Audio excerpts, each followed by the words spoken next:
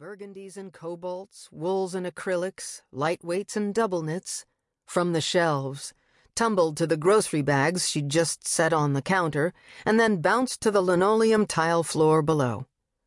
Almost as an afterthought, a tidy pile of plush plum cashmere dropped noiselessly through the air, just missing her head, and landed directly into the small stainless sink.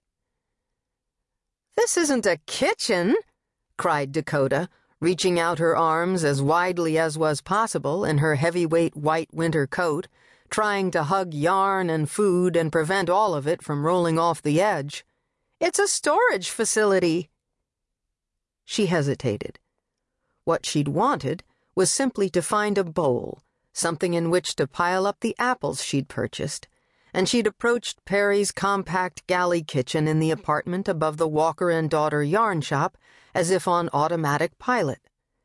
Distractedly running through a to-do list in her mind, Dakota lapsed into an old pattern and went directly to where her mother stored the dishes once upon a memory, back when the two Walkers lived in this same walk-up. And what did she find?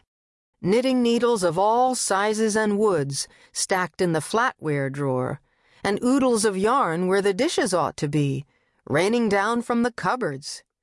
She wasn't sure she ought to risk a peek in the oven now that Perry lived here. It had been a long time since she'd cooked in this location, making oatmeal, orange and blueberry muffins for her mother's friends, the founding members of the Friday Night Knitting Club. 7 years, marveled Dakota, her voice quiet, though no one else was around. 7 years since she'd puttered around this kitchen after homework, smashing soft butter and sugar together as she contemplated what tidbits would go inside the week's cookies. "Careful now," murmured Georgia, the shop ledger in front of her on the cramped kitchen table. "Maybe don't put in everything that's on the shelf. We went through 2 bags of coconut last week." Those muffins were my best ever, Mom," said Dakota, prancing around in a victory dance on the worn linoleum. "The supreme moistness I've been searching for. You can't stand in the way of a chef."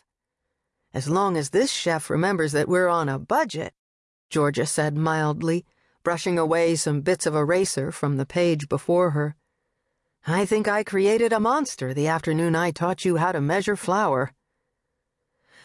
"Okay, Mom," said Dakota, sliding into a chair at the table.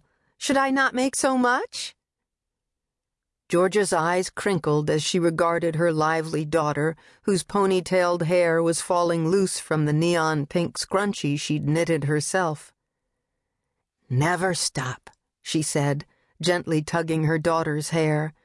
"Don't give up something you love just because there's an obstacle. Find a way to work around it. Be open to something unexpected. Make changes." "Like what?" "Like if you run out of sugar," she said, "use honey." "I did that last week." "I know," said Georgia. "I was proud of you. We Walker girls are creative. We knit, you bake. But above all, we never, ever give in." Dakota surveyed the room. The kitchen was almost a relic, one of the few places in the apartment undamaged by last year's flooding, the bathroom down the hall being the source of the water that ruined the yarn shop in its previous incarnation, but reminded all of them, and especially Dakota, of the importance of a mother's legacy. The store reopened soon after with a clean and simple style, with basic shelves for the merchandise, though she and Perry planned a massive remodel to begin in the not-too-distant future. That was all they'd talked about for months.